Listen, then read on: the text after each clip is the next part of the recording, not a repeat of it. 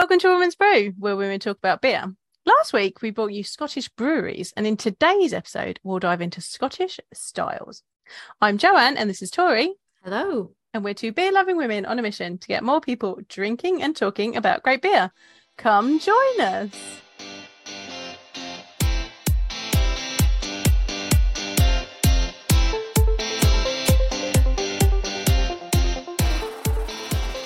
This is another one of those episodes that's been like a long time coming. Yeah, we were requested to do this quite a while ago, and then it just finding some of these styles weren't like the easier. Scottish beer styles. I was like, oh, it'd be really cool to do an episode on Scottish beer styles.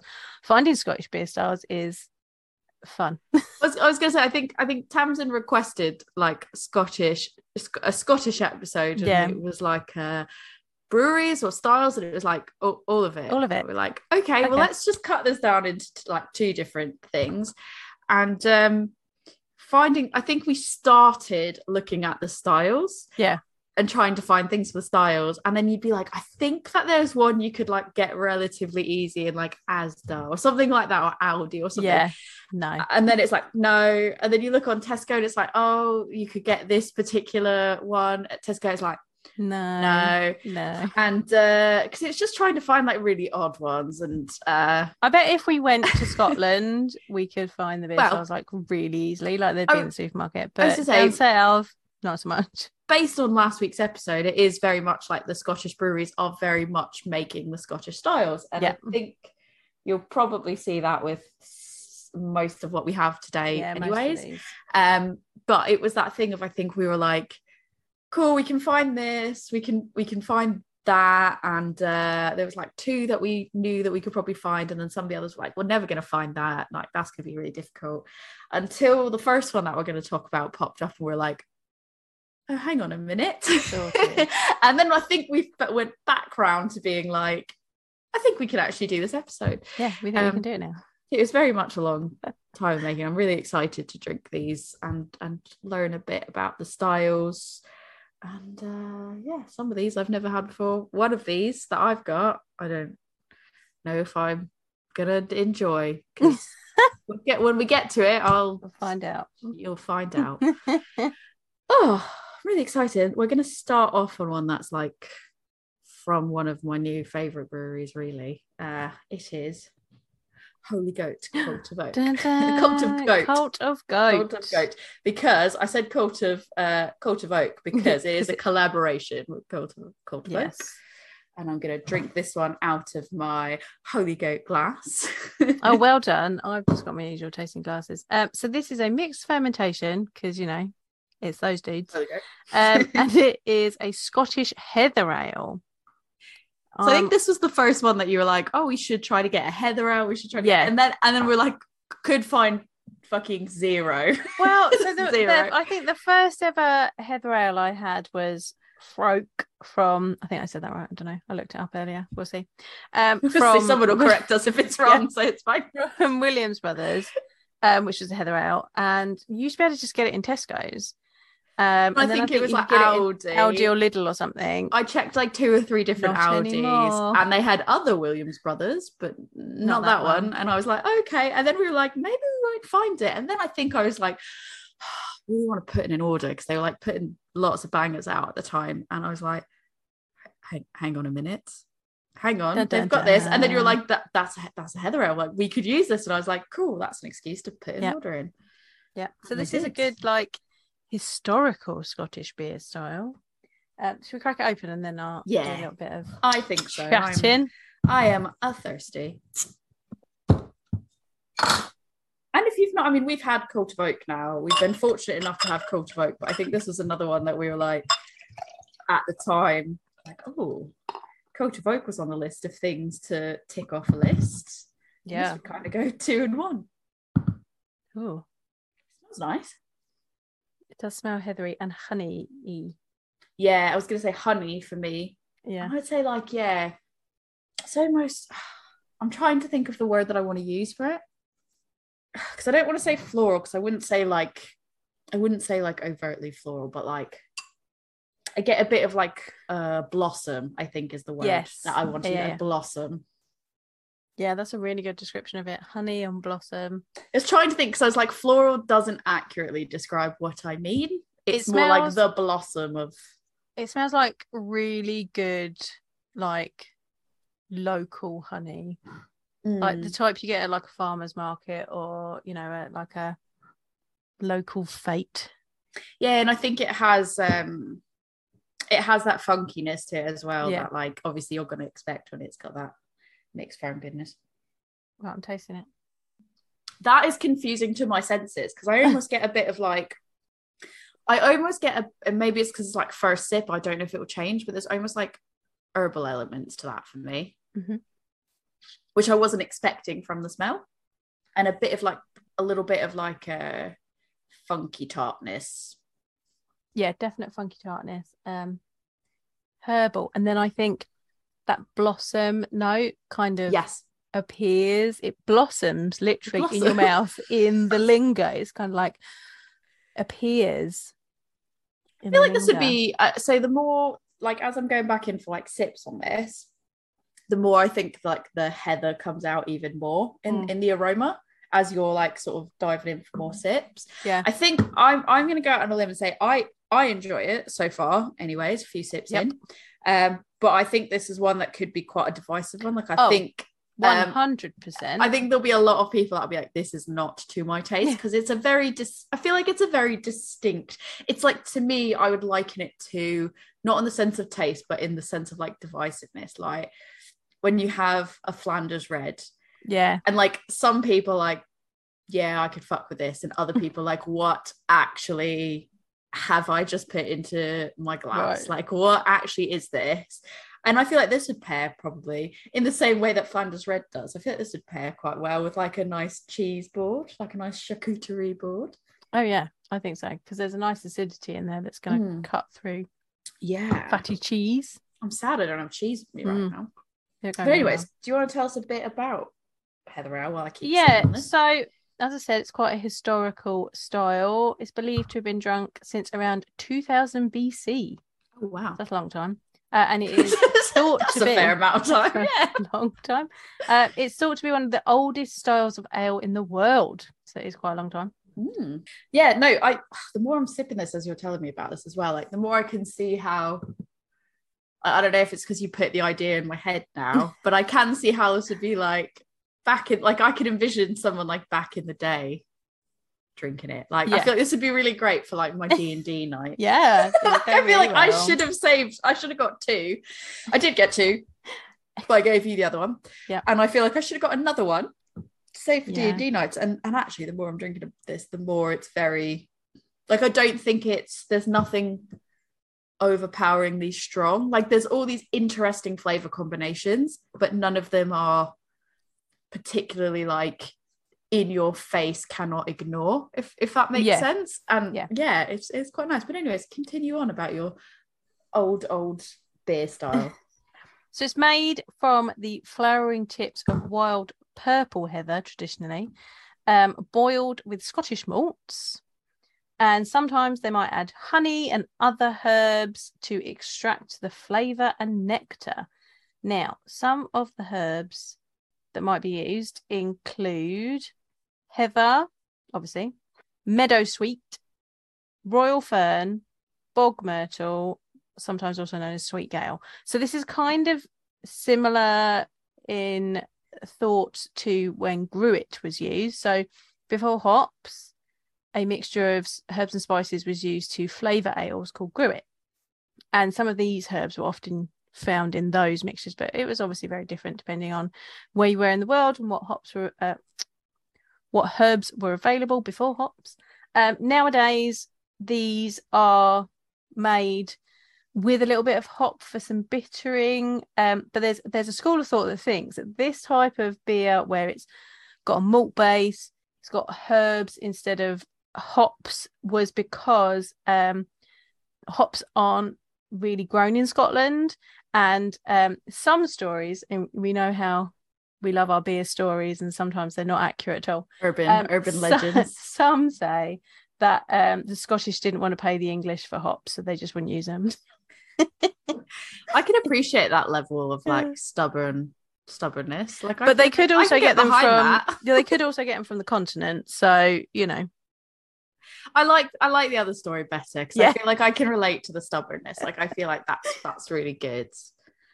Just reading the bottle on this, it does say, you know, Scottish heather ales have had evidence dating back to the Neolithic in Scotland and were later romanticised by the 19th century poet Robert Louis Stevenson.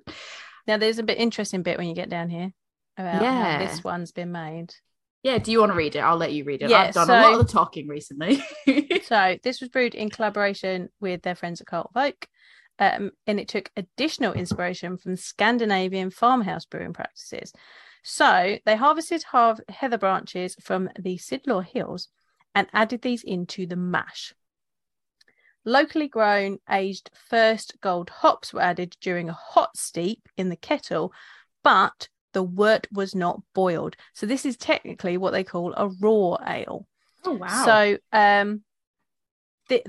So raw ales, basically, I mean, not basically, because it's a whole thing, but when people couldn't afford like enough metal to make a big pot where you could boil your liquid, they would do it in other containers, like wood containers, but obviously you're not going to get that hot enough to be able to boil the liquid that's inside it.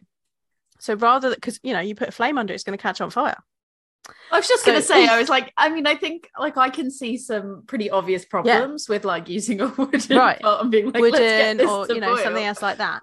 So what they would do instead is they would heat up rocks, and they would put the hot rocks into the wort. That makes sense. That did enough to like heat it enough to get like bitterness and things from the herbs and spices and berries and whatever else they were chucking in there, but it didn't actually boil it. So that is called raw ale, and that is something they did a lot in the Scandinavian countries, and there's still the craft brewers and very traditional brewers are still using those techniques today. Very interesting. That is really, really super interesting. And then it says that the beer was aged and matured in tank for 8 months with a diverse mixed culture before bottle conditioning with local heather honey. So it's got heather and heather honey. 540 bottles only.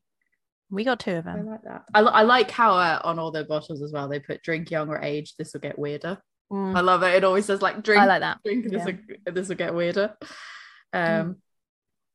But yeah, it's very interesting, and like I went to the Viking Festival like however many weeks back as well, and I feel like I could have taken this along. It does have that sort of like underlying taste of so I'm gonna admit, like I quite like drinking wort. Like the times that we've gone to breweries and like try some of the wort, and I know that like, you know, people like Damien from Emperors and that they do like whiskey and wort and stuff, and like just having the straight wort and be like, taste this. I mean, it's just sugary goodness. Yeah, and I actually really like, I don't know, there's something about it that I really like. And I feel like this has those undertones of like similar like, to what it's less, I would say this is less like sweet, like cereally type atmosphere, but it does have those like similar grainy notes that you get in the wort. And I'm like, I'm kind of digging it. And I feel like you can kind of, it feels more, this almost does feel more natural, and it's less bold and in your face than I think a lot of what Holy Goat do. Like I feel like Holy Goat definitely do a lot of like weird fruity like mix for like really interesting stuff, but like lots of fruit and lots of flavors. I love flavors. Like I want all the flavors all the time, but I feel like this is very pulled back from how like bold they normally are with their flavors, but it's still very complex though. That's it though. So I think it's very complex, but the flavors themselves are very delicate. And it's very interesting. Definitely. And I do think that like if this is not a style for you, you would be like, absolutely no. But I personally think it's just really, this is something that's very interesting, and like you don't have I've not had too many beers, at least recently, that have had this type of profile to it really. Yeah, I like it a lot. I also really enjoy a raw beer. I've had a few raw beers now. They're exciting. Who else makes sort of raw beers? So Wild Beer Co have done raw beers, and Who else have I? You'll put me on the spot now because I didn't realise it was a raw beer, so I didn't look it up. That's all right. If you go to my Instagram, Love Beer Learning, there is a video in my videos about what raw ale is. I will link it for anybody that wants a bit more info. It's quite far back, so now I'm going to have to scroll back and see what ones I had. Do you think you'd ever attempt to homebrew a raw beer yourself? I think you could. I haven't. No, I think you definitely could. Do you think it'd be something that would be interesting? Like, would you ever want to try doing it yourself just for the challenge of it? Oh yeah, just for the funsies. See what happens. Just to see what it turns out as. Yeah. Is there, like, I don't know, this is maybe you don't have the answers to hand on this, but like, is there any risk with like, do you have to consider any like risks when you're when you're doing it raw? Or? I don't know the answer to that, but I wouldn't have thought so. This very much like all these natural, like I feel like these are all very like natural ingredients, and it, I don't know, I'm gonna say it feels like it has a very like pagan-y like feeling to it, especially like when they're like, oh, the Scandinavian like roots and stuff. I feel like that comes through in the flavors, like weirdly. I don't know if that's like the right way to explain it, but it is very it feels very traditional, doesn't it? It does, but it feels traditional, but I would say almost in a much more interesting way. Yeah. Although you do get, like, what I will say is I think a lot of people, when it comes to some like mixed firm stuff, they can very much be like, oh yeah, it certain ones where you have that, it can taste a bit, the funkiness can taste a bit more like almost like farmhousey and stuff like that. And I feel like this does sort of have that farmhousey element to it, but I enjoy that. So that's why I'm saying, like, I think if you're a person that doesn't like farmhousey funkiness, that it's not going to be funkiness, this is not going to be for you, definitely. I almost get, this is going to sound really weird, but it's like I almost get like aroma wise like almost a bit of straw in there. Yeah, no, definitely. Like you're gonna that's get something I never expected to say. It's like grassy, it's just a bit of herbal straw. Yeah, absolutely. And that could either be coming from the malts, or it could be coming from the honey and the heather. It has that smell of like when you're when you go to like a botanical garden or like any of those like gardens, and you go in like the greenhouses and they've got like all of like the heather in an area or something like that, and you get that strong smell. The lower my glass gets, it's sort of like the more concentrated the aroma is of that. Very interesting stuff. Like, if anyone can find a bottle of this and they're interested in trying, or you want something thematic for your medieval D&D group, your medieval themed happenings, I think it's worth trying if you're open to trying things. Like, that's the thing, is if this doesn't sound like something that you're interested in, like, obviously don't spend the money and then go absolutely hated it. But if it's something that you're like, I've got a bit of money, sounds interesting, I'll try. I say a bit of money like I'm like, oh, it's massively, I don't even think it's massively expensive by any means. I can't remember what I paid for it, but it wasn't something, we're not talking about like forking out a lot of money. If you want to spend what you'd standard spend on, you know, Holy Goat beers, it's definitely worth a try, I think, because it is very much interesting. Yeah, I like that. Cool. Well, I'm almost done with this class. Shall we move on to the next one? Yeah, let's move on to the second one. Now, I don't know if we can technically call this one a Scottish beer style. It does physically say Scottish red on it. Yeah, but that's not, you know.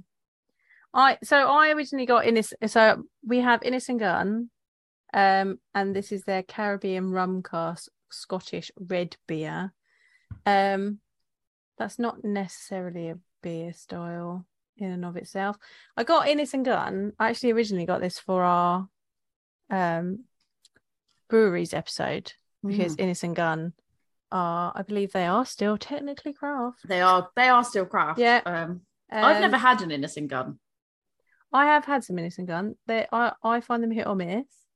But I think what I thought was interesting about this one, so this doesn't help my case at all, because this is a rum cask, but a lot of what Innis and Gunn do is related to whiskey, and obviously whiskey is well known as a Scottish product, but I don't know about this one, how they say this one's been done, but there's a bit of a to-do about Old Innocent Gun, because they used to refer to their stuff as oak aged.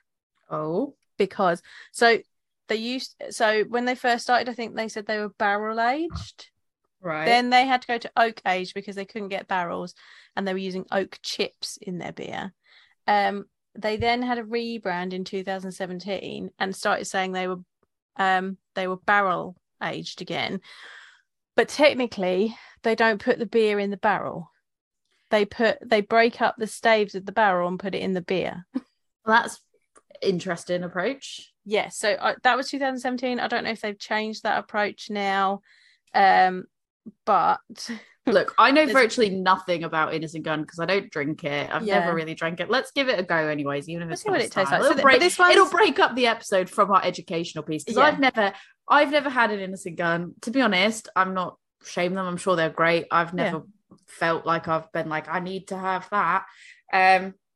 But I know people have recommended it. It says this beer is to be savoured. It is Caribbean rum cask matured for spiciness and richness of flavour, aromas of rum, demerara, dried fruits and spice, warming malt character with hints of vanilla and oak. Bitterness is understated, leaving plenty of room for a long, spicy, sweet finish. Great on its own and pairs well with full flavoured foods like cheese and chutney, cured meat, and fruity puddings. Best served ice cold in an Innocent Gun glass. I don't have an Innocent Gun glass. I've got a good brewing glass. I also feel like you shouldn't have it ice cold, because surely you're going to lose some of the complexity of flavour then. Yeah, well. I would agree. 6.8%. Interesting. And also, key there, Caribbean rum cask matured. So it does not say barrel aged. It's true. That's true. So let's get this in. Let's try it. I mean, like I said, let's discuss. Let's try and discuss. Yeah. I've genuinely never, like I said, I've just never had one, but I know that it's. Hopefully, I'm not offending anyone, because I don't mean it in an offensive way. And this is it's a red beer. Red ale is technically Irish, but also there's a bit of a thing about smells nice Irish reds as well, because technically they became really famous in America. So. Are they really Irish? It does smell like rum. Yeah. It smells like I've put Captain Morgan's in something that's like I wouldn't say like Captain's and Coke. Like I would say it's like Captain's.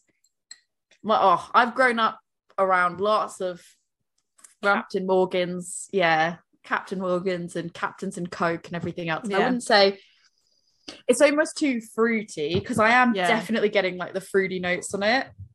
And I wouldn't even say like dried fruits. I think maybe that's the Demerara coming in, because it's like it is just like a fruitiness, but I do think get a bit of like dried. I get a bit of sultana. It's so difficult because it's just like a thin line between like what's like the fruit, like a fruitiness, and I think that's what it is. It's more dried plum than when I think like raisins or sultanas or something like that. It's very caramelly. This is very vanilla. And maybe that's I'm getting mine it is very caramel, rum. and you're getting it as vanilla. Mine is very.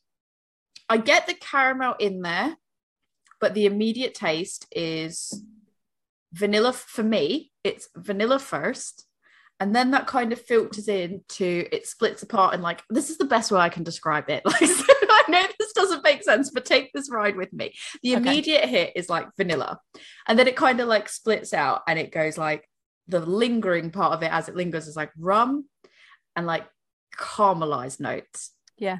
So like I get it, but it's just like the first immediate like punch was like vanilla. I'm getting marshmallow, which is going to be that vanilla. I'm not going to lie to you. It's a bit like butter, which I don't think. Oh, really? Mine's not like that. I've got like buttery to it. Oh dear. But the thing is, like, I don't. Maybe that's just how I'm picking up, because I don't know if there's necessarily anything wrong with it, because the aromas are caramel. I was going to say the aromas are right.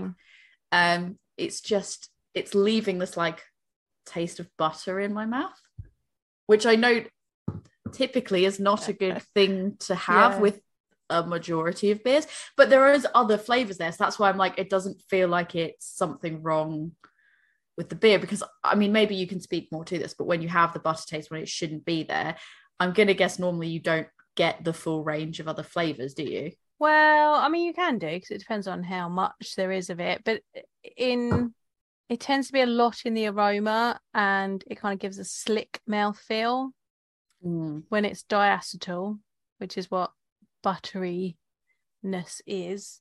I think it's more the caramel is coming across buttery to you. Maybe, but this is the thing though, it's like normally caramel, like I don't normally pick up caramel as butter, so it's just a bit odd, but maybe it's just because it's very light, like it's not a toasted caramel or anything like that. Yeah. And it's I think it's maybe the vanilla mixing with the caramel. The combination, and the rum as well. I think all the combination of all the things. Yeah, I mean, there's also like the only thing that I would point out that I'm not massively a fan about with it is I don't like that it's not really anything they can do about it. Is what it is. Glass the bottle. Fact that it's a glass bottle, but it's a clear glass bottle. Yeah, which is fine because obviously, in theory, store it in your fridge. And it wouldn't see the light, but skunking though. Oh, it's definitely on the not. Smell. It's not. Mine is definitely not. What I'm just saying is, like, as a whole, I don't tend to love when breweries choose to do that. But I also understand that they are fairly big. They're still independent. I have looked up. They're fairly big, and I imagine there's probably some cost-saving element to like why you go something like that. I don't know. There are. This is an aesthetic reason as to why they've used glass bottles, I would say, and there are things they can do that stop the skunking process. They can not use real hops, for example. Use hop extracts. I would say I think you're right. I think that buttery taste is the rum.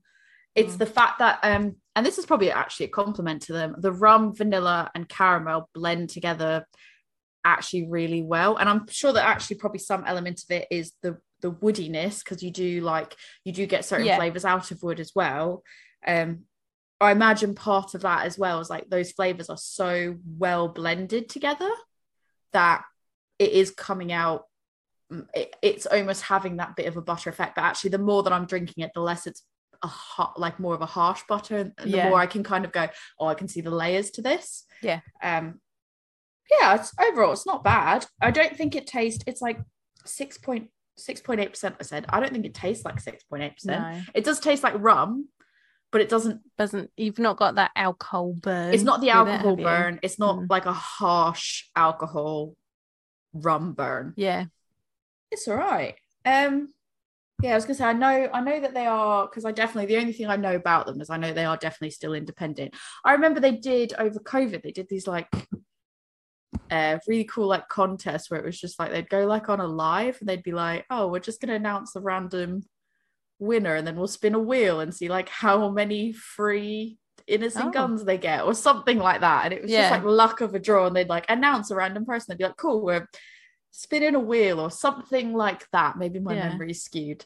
And then they'd be like, cool, this person's won like 30 innocent gun beers or something. And it was I remember like I'd never tried it, but I was like, I'd try innocent gun if I want a bunch of free ones.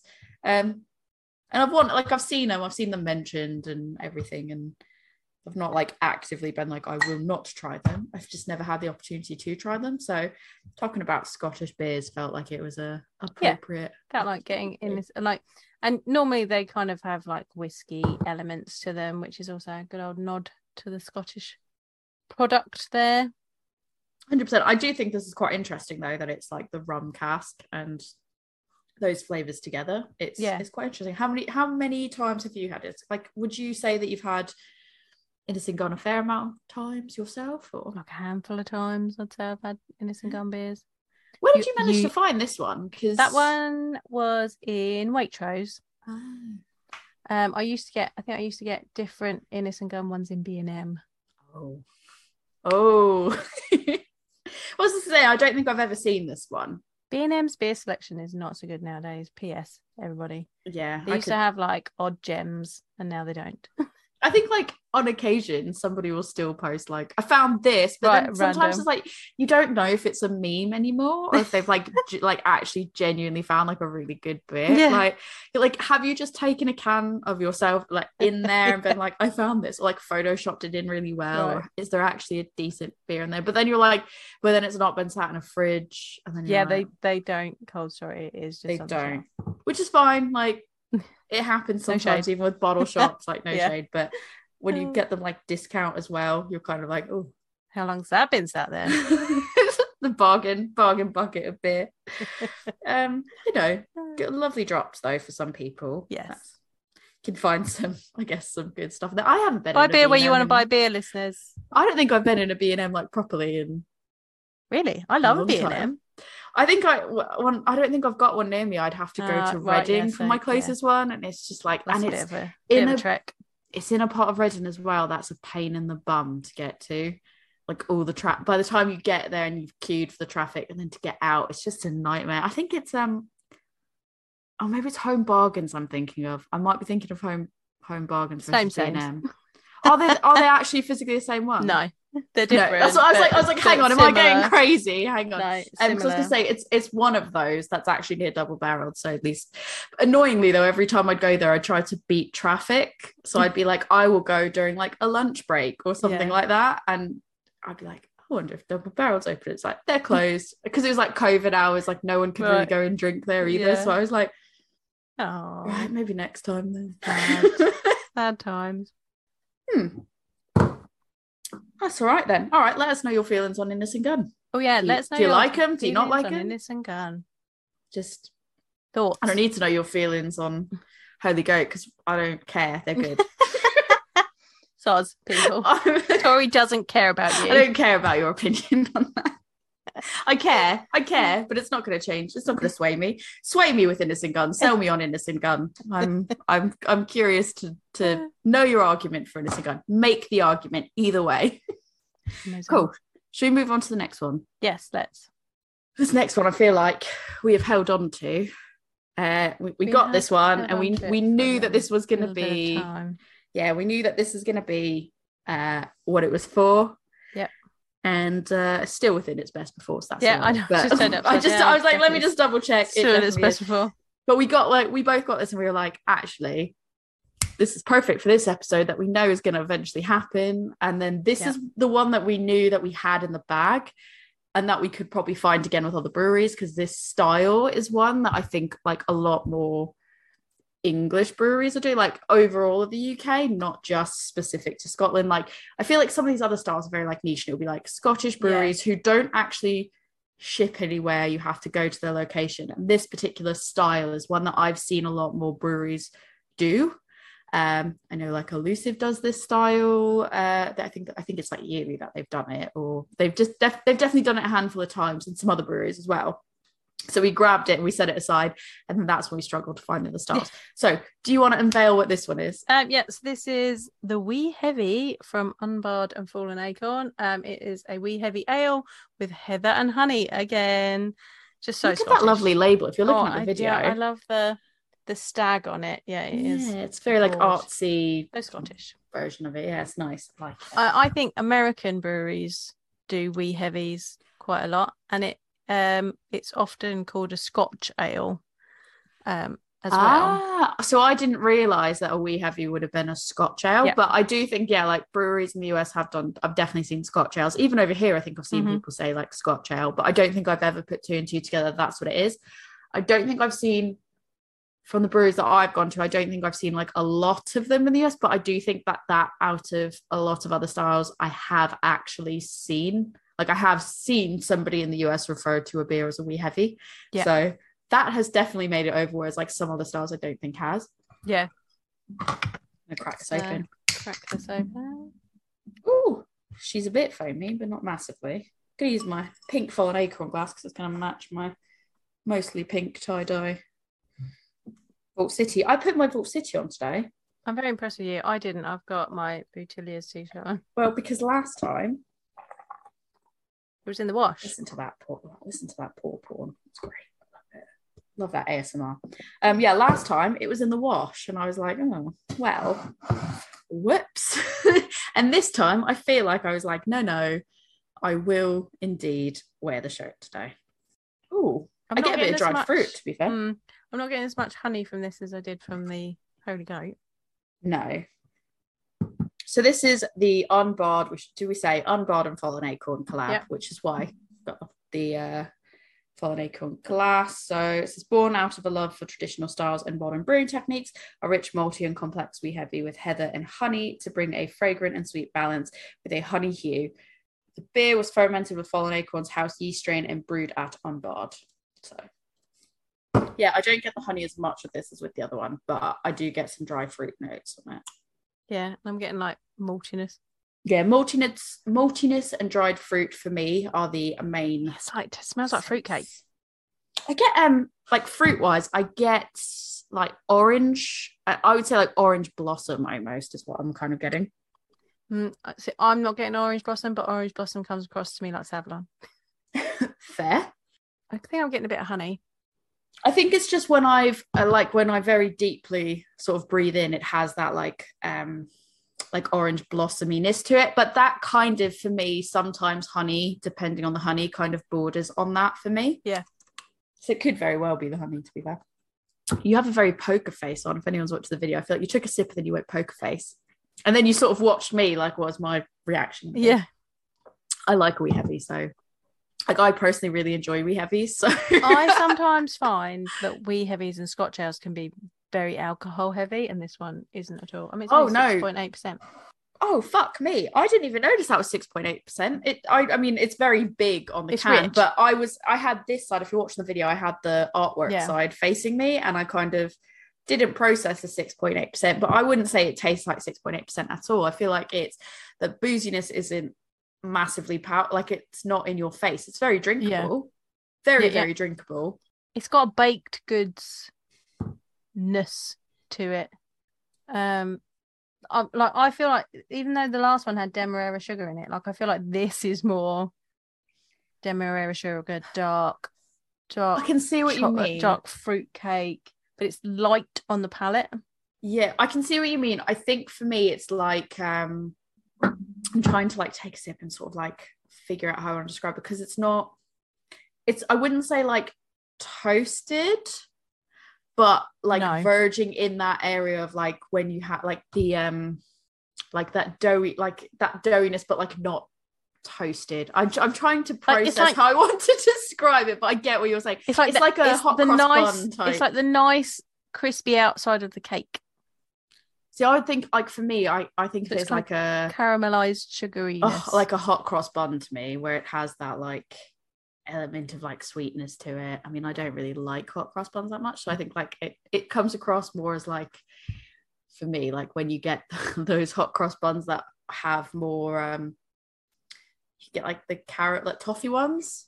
Okay, it's more like that for me. Caramelized sugar. Yeah, but if you were to add in dried fruit as well, I think there's like a fair bit of like, it's really weird, because as much as I talk shit about like raisins and sultanas and stuff and how much I hate like them, dried fruit flavors, I do in beer. I do like that's what I feel like reasserts the fact that I think that like with raisins and sultanas, it is a textural thing. Yeah. Because with the beer, it's not, the texture isn't there. It's just the taste. This is going to be an ongoing conversation, isn't it? It is, but I mean, I've just kind of came to this realization that I was like, I talked so much shit about sultanas. Like I was like, it could get in the bin. Put it back in I put on the Instagram, like put it back in the flaming dumpster it came from. Like, I don't know. I said something, I just blacked out, like just like hurling abuse at sultanas. And it's interesting because I didn't think about it before until literally right now, where I was like, oh, it's like a hot cross bun, but not the kind with fruit in it, because I don't like those. But it's like if you did the kind that I liked, but then added fruit, like dried fruit to it, which I fucking hate. And then I'm like, oh, hang on a minute. I hate dried fruit, but I love it in beer. Considering this has got honey and heather in it, I feel like it's got quite a nice dry finish. It does. Like, I expected it to be more syrupy, but it's not. It's not. It doesn't like coat your mouth or anything like that. And I like, think that's a good thing.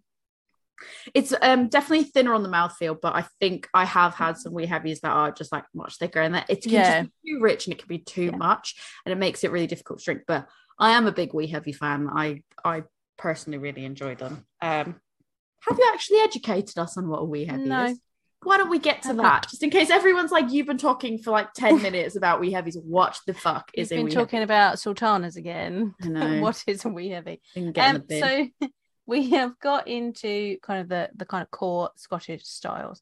So I'll talk about all of them as a little group because there's similarities that kind of all come with them. So there's this kind of little band of Scottish styles that go Scottish light, Scottish heavy, Scottish export, wee heavy / Scotch ale. And they're quite a malt forward beer. Over time, they started kind of emulating British bitters, and they started adding crystal malts to them, so you get more of that caramelliness to them.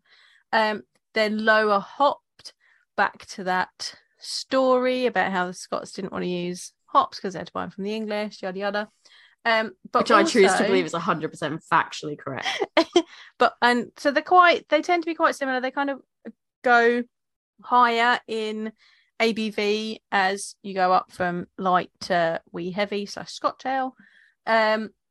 Generally, wee heavy Scotch ale is the highest ABV one that a Scottish brewery or a brewery will brew. And you may have also seen them named for shillings. So a Scottish light can also be called a 60 shilling.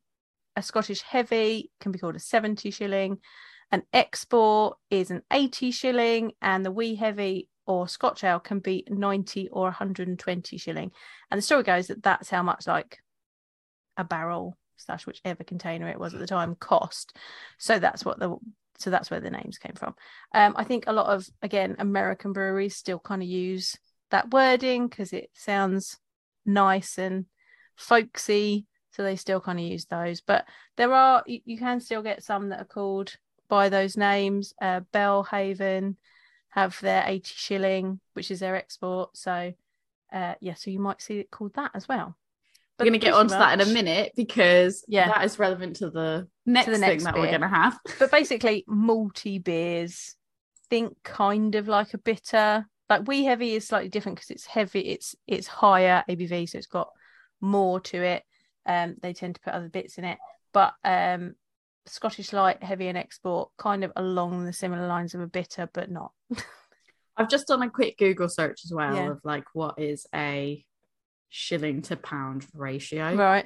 Now I don't know how correct this is because the first things that wanted to come up were Kenyan shillings, and I was like, no, don't want Kenyan shillings. No, that's not what I mean. Scottish shillings. And it's hilarious because it was like I hadn't noticed it was like 0.0071 pounds sterling, and I was like, that's ridiculous. And then I noticed it was like Kenyan shilling, and I was like, that's not right.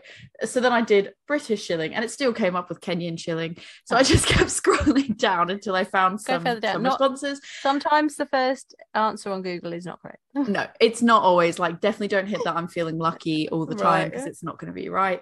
But when I scroll down now, I don't know how factually correct this is because I've not properly gone into it, but it does come from what appears to be nps.gov, and it's a historical site, so I'm gonna guess it's probably got some level of truth to it. It says a pound was 20 shillings, so 1 shilling was 12 pence. So that's what it says there in Online, but it doesn't say what the year was. I did find another site that says what is 1 shilling worth, and this was from some website called Churchill Central. Again, I don't know how. I don't know anything about Churchill Central, so I don't know how accurate it is. But it says the currency of the 1940s. Mm-hmm. So in the 1940s, it looks like a pound was worth 20 shilling. So yeah, a shilling was worth a dozen pennies. So that makes sense with what that says above. So that must be from the 40s. What it was like way back in the day. Yes, it was pence, shilling, and pounds. Yeah, I wonder what it is like, what it's worth in like today's money. Like that's what that's saying. Like, what is that worth in today's money? But I couldn't find anything that was obviously. If you know, dear listeners, if you know what the conversion is of a shilling to current pound sterling, please let us know. Yeah, I mean, I probably could do like a super in-depth search for it, but then we'd be here all night like, oh, what is the right? And then I'd have to validate my sources. I don't want to do that. Do the work for me, please. I've had a long day. Please do my work for me. Also, that Churchill site sounds like it's got a lot of since George crosses about. I don't know. I just scrolled quick. I don't know. I can't see any photos of it. I didn't see any George's flat. I don't know. But I've got a fun fact about wee heavies for you. Here we go. Oh, okay. Ready? I know you like a fun fact. I do. I love a fun fact. So the term wee heavy means small, strong. And it traces to the beer that made the term famous, which was Fowler's Wee Heavy, which was a 12 guinea ale. Oh, what does that mean? So guineas were another form of currency. So it was a 12 guinea ale. There you go. So hold on. Where did the guineas sit in terms of? I don't know where the guineas sit, but guineas were a type of currency as well. Fair. Yeah. So I'm not a economist. I thought I assumed that you knew all the financial terms. No. Does it Gordon do financial things? I doubt he knows about guineas, though. I mean, I could ask him. He keeps going on about appearing on the podcast, but he doesn't mean it. to parachute in and tell us all about our financial things. I don't know. Beer tastes like beer, so. Well, he could tell us about. He actually watched one of our episodes the other day. Oh wow! He watched the 100th episode all the way through. Wow.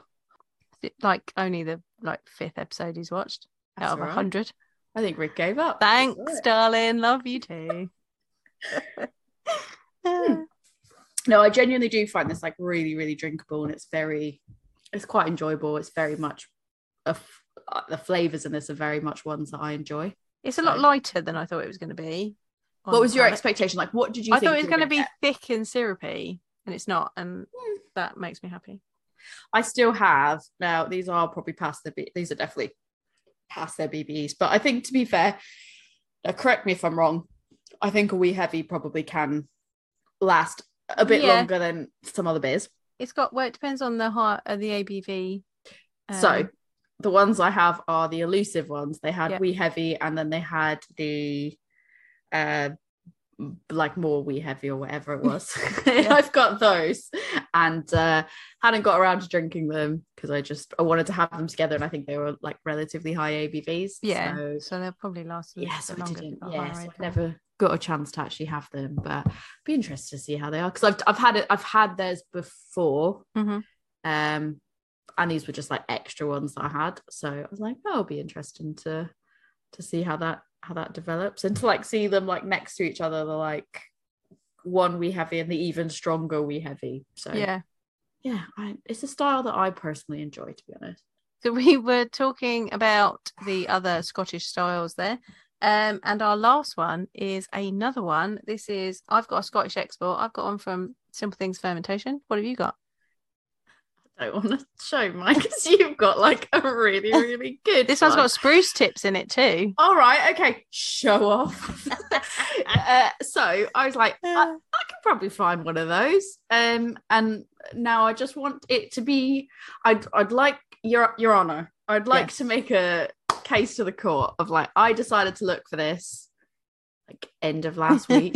Literally the very end of last week, because I was like, shall I try to get one? And you were like, and I didn't really know that this was going to be the episode that we were recording less than a week later. So I was like, all right, let's see what I can find. So Belhaven, you mentioned, came up, and that's what I saw when I googled what could, easy to find ones basically, and that came up Tesco's, and I was like, I've got a Tesco order coming up, let me find that. And absolutely not available, not there, don't exist. Williams Brothers and Belhaven just eluded us. So I went looking traditional beers. I went looking, and first I looked for 80 shilling, and then I looked for export. And what I found with export was 1856 McEwen's export. Well, but you know what? That is actually it's one of the oldest ones. It's one of the recommended. If you go on to BJCP, it is one of the recommended commercial styles. So it's one of the oldest commercial. It's something like one of the oldest commercial versions as well. So I was like, you know what? Fuck it. You're going to have the fancy, nice one. I might as well do my usual self and go with the Tesco value. We will see. I had to buy a 4-pack, and I'll save me one, because I'll take one from a tastings. Fine. Yours, because basically it was going to end up at my D&D group, which happens when I go, I've got all these extra things, I don't really want them, have them, or like here's something I don't really drink anymore, have them. So that they were going to end up there because I had to get a 4-pack, and I'm setting my bar low. Okay. The fact that like how they were marketed and what they were on the shelf with at Tesco. So I'm not expecting big things, but tell us about the 80 shilling. Let's crack it open. Tell us about it. And I'll see if this actually tastes as it should. Let's crack one open. So 80 shilling is one that you can usually get your hands on in some form or other, be it McEwan's, be it Belhaven, or be it this lovely craft number that I've got. It smells like Bud Light. It smells like Bud Light? I'm sorry, McEwan's. I'm not trying to insult you. It smells like fucking Bud Light. Mine smells like Spruce Tips, which is exciting. Anyways, carry on. She's not happy. So it should be like a nice ambery reddish colour with a foamy head. Yeah, yours looks about the right colour. I wouldn't call that ambery. What would you call it's dirty. If you actually, I can't really show you. I would say it definitely looks more, trying to get a light on so you could see it properly. Pale copper to very dark brown. For some reason, the torch doesn't want to go on. Yeah, that's about the colour I'd be expecting. It looks a bit more on this end. When I put the light on, it looks a bit more orangey. But when I take the light off and I hold it up to this light, it's got an orange tint to it, but it has a bit more of like a yellowy look to it. Okay. Like not quite as amber as what I'd normally say is amber, but maybe I'm just getting all grumpy about it because it smells like Bud Light. Anyways, carry on. So it's of the smaller beers under Wee Heavy, like it's the next one down from a Wee Heavy. It is malt focused, and depending on how they've done their malt bill, it can range from bready malty with caramel overtones to rich toasty malty with roasted accents, but never roasty. So you get roasted accents but never roasty. I don't understand how that works. Yeah, I don't understand how that works. It's roasty, but it's not roasty. Right. It is roasty, but not roasty. There should be no to low hop flavour, but if there is some, it should be traditional English character, earthy floral, orange citrus spicy. You might get a bit of butterscotch. Very British. It smells very British, yeah. Well, yeah. Peat smoke is inappropriate. I'm glad it's not peat smoke then. Mine is very appropriate, I guess. I like that it's like, it is inappropriate. You will not have peat smoke. Do not have peat smoke. No matter how Scottish you want to be. Peat smoke it sounds really nice. So to be like, no peat smoke, that's inappropriate. The word inappropriate use is inappropriate. I love reading, like, seriously, download the BJCP app.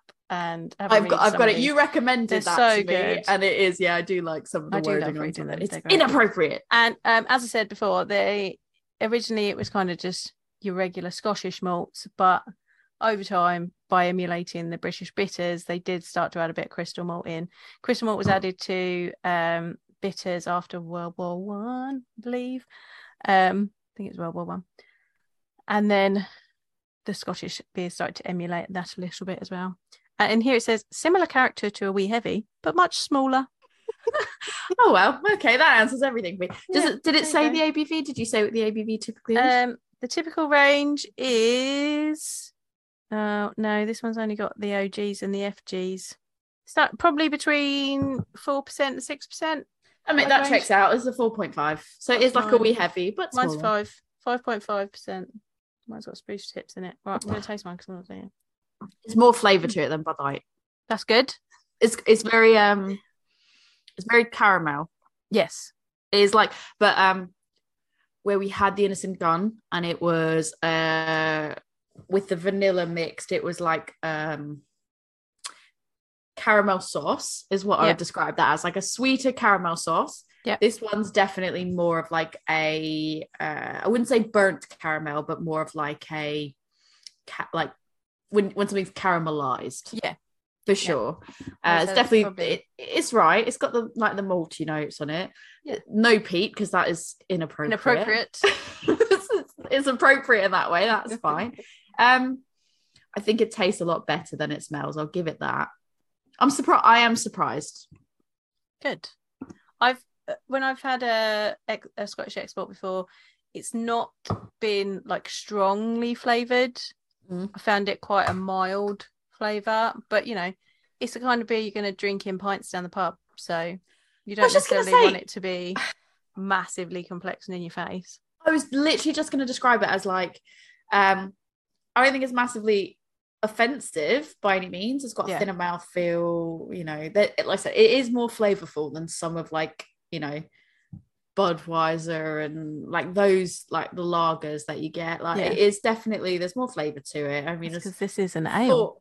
£4 for 4, you know, 4. But what I mean is in the sense of like when you're comparing so like price points of those lagers compared to those mass-produced lagers, and it's like cool, 4 cans, you know, £4, and it's like £1 a can or just over £1 a can. Like you kind of expect it to have more of those like bland notes, because you could say, oh, because that's an ale, that's like, you know, like, but even so, held up to a proper lager, would you say that some of those mass-produced ones actually taste as full of flavor? Like absolutely not. They are literally designed to have the least offensive. To be the least offensive ever. Because they want to appeal to the most amount. They just don't want. Yeah, people have to read the Craft Beer and Argument where they talk about like the pyramid of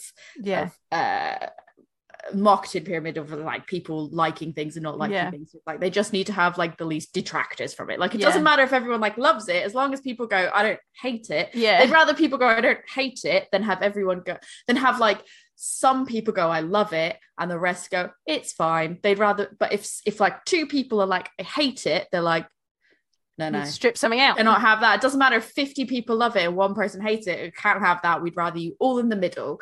And so I kind of expected the same with this, of it being like a lot more stripped back and a lot more bland. And the aroma was definitely leaning more towards that like mass-produced lager type aroma. But actually, what I think it is, what I'm associating it with, is you mentioned about the pint, like you'd have a pint of this down at the pub.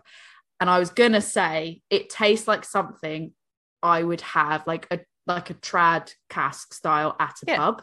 That's what it tastes like 100%, even though it's a little bit colder than what I probably get at a pub. But it has that same, like the complexity level is very similar in that respect.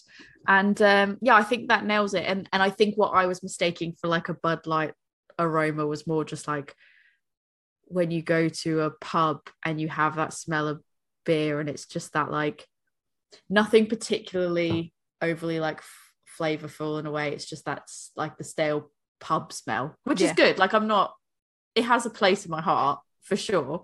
But I wasn't expecting it to have as much flavor as it did because of that aroma. So mine's got spruce tips in it, which is terribly Scottish. It smells very fresh pine tree, a bit fruity, and then when you taste it, it's definitely got that pine resinous to it, and then like a supporting malty backbone. It's nice. That sounds incredibly interesting. Like this is, like I said, this isn't bad, and I feel like if someone gave me a pint of this at a pub, I'd be like, yeah, fine. Like if there was like nothing on that I would normally drink, and they were like, have a pint of this instead, I'd be like, yeah, actually, it's not bad. Or if I said pick me something and someone brought me this, like I wouldn't be like I'm not drinking it. Yeah. It's decent enough, but it doesn't sound nearly as complex or interesting as what you have. Yeah. But mine's from Simple Things Fermentation, so I would expect nothing less. Yeah, if you ended up being like, yeah, you could just get a pint of this down the pub. Like, what pub do you go to? Because the ones near me, not that great in comparison, if that's what you're getting down at the pub. But that's right. I think, to be fair, I'll give you a can of this and we'll see how you feel about it, because I don't think you'll hate it either, because it's not offensive.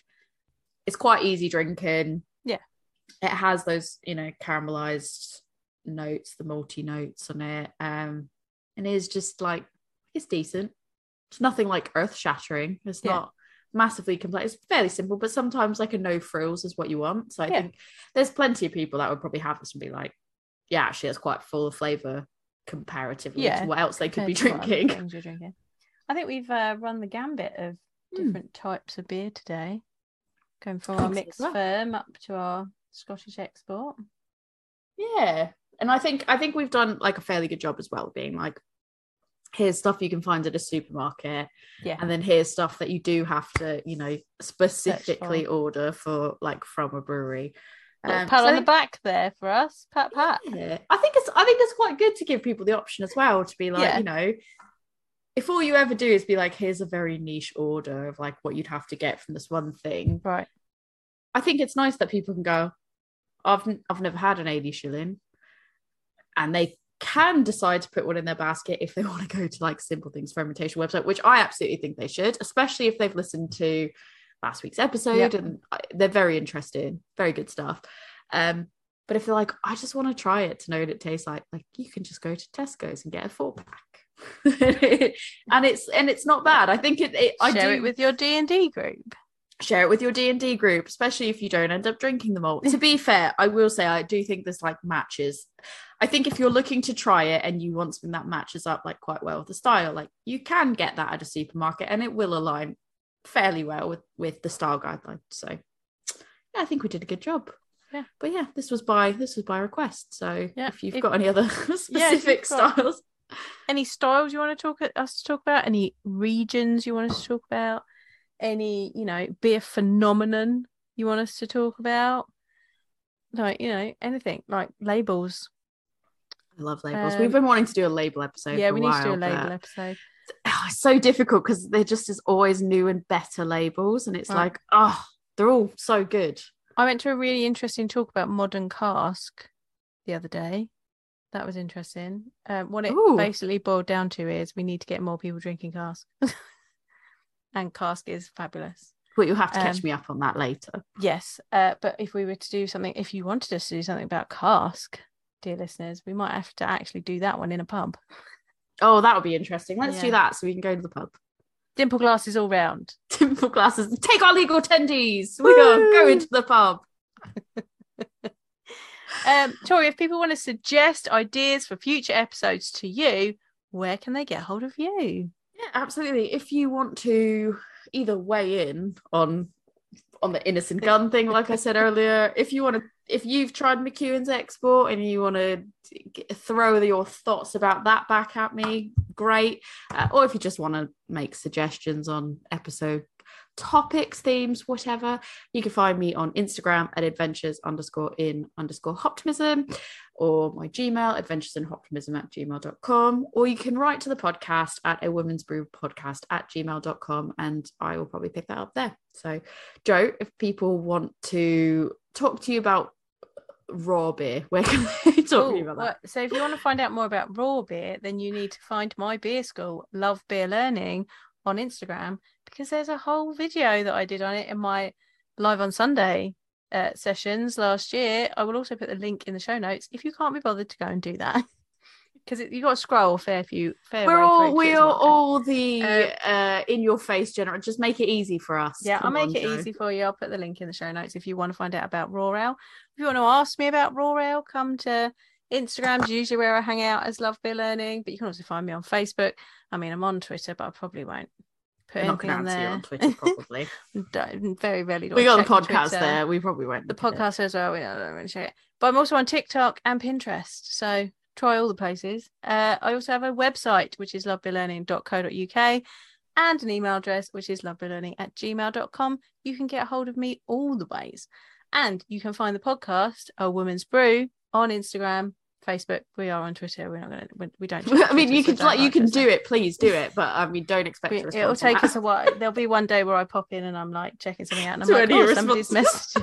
Someone's messages. You'll probably look at it if you message us on that, but on Instagram, that is where we will definitely reply to you, or the Gmail, because I will get the Gmail. Yes. But also, I've got to say, I'm also on TikTok, and the only reason I care about that is because I tried to do a live like a few weeks back, and I can't do it because I don't have enough followers. Because you need to have a minimum. No, see, I've got like not that many, and you need to have something like stupid, like over 1,000, and I'm like, I don't put enough effort in. I've got over 1,000. Yeah, fuck off! Like, great, you can do live. But I wasn't even trying to grow. Okay, so then that's great. But here's my TikTok strategy. Yeah, well, here's my TikTok strategy for you to get to 1,000 people. You just got to post stuff. Oh God, it's so tiring. Right. It's tiring. Do you even understand one video? To be like an hour. Yeah. I know. And it was not even a great video. I Welcome just was like, TikTok. I'm done. I don't know how these people do so many. Like, people are posting like 5 a day, and I'm like, I've got lots of ideas, but if I had a full-time person to edit the videos for me, and then what happens is I edit the videos and I put them up, and then it somehow comes out of sync by just a millisecond. And then I'm like, fuck this, I'm going home. I hate it. So basically, just fucking follow me on there so that I can do a live. I just want to do a live so I can complain live in your face. So that's it. That's all I've got to say. Anyway, go and follow Tori on TikTok. And until next 12,000 time, followers. Cheers. Cheers.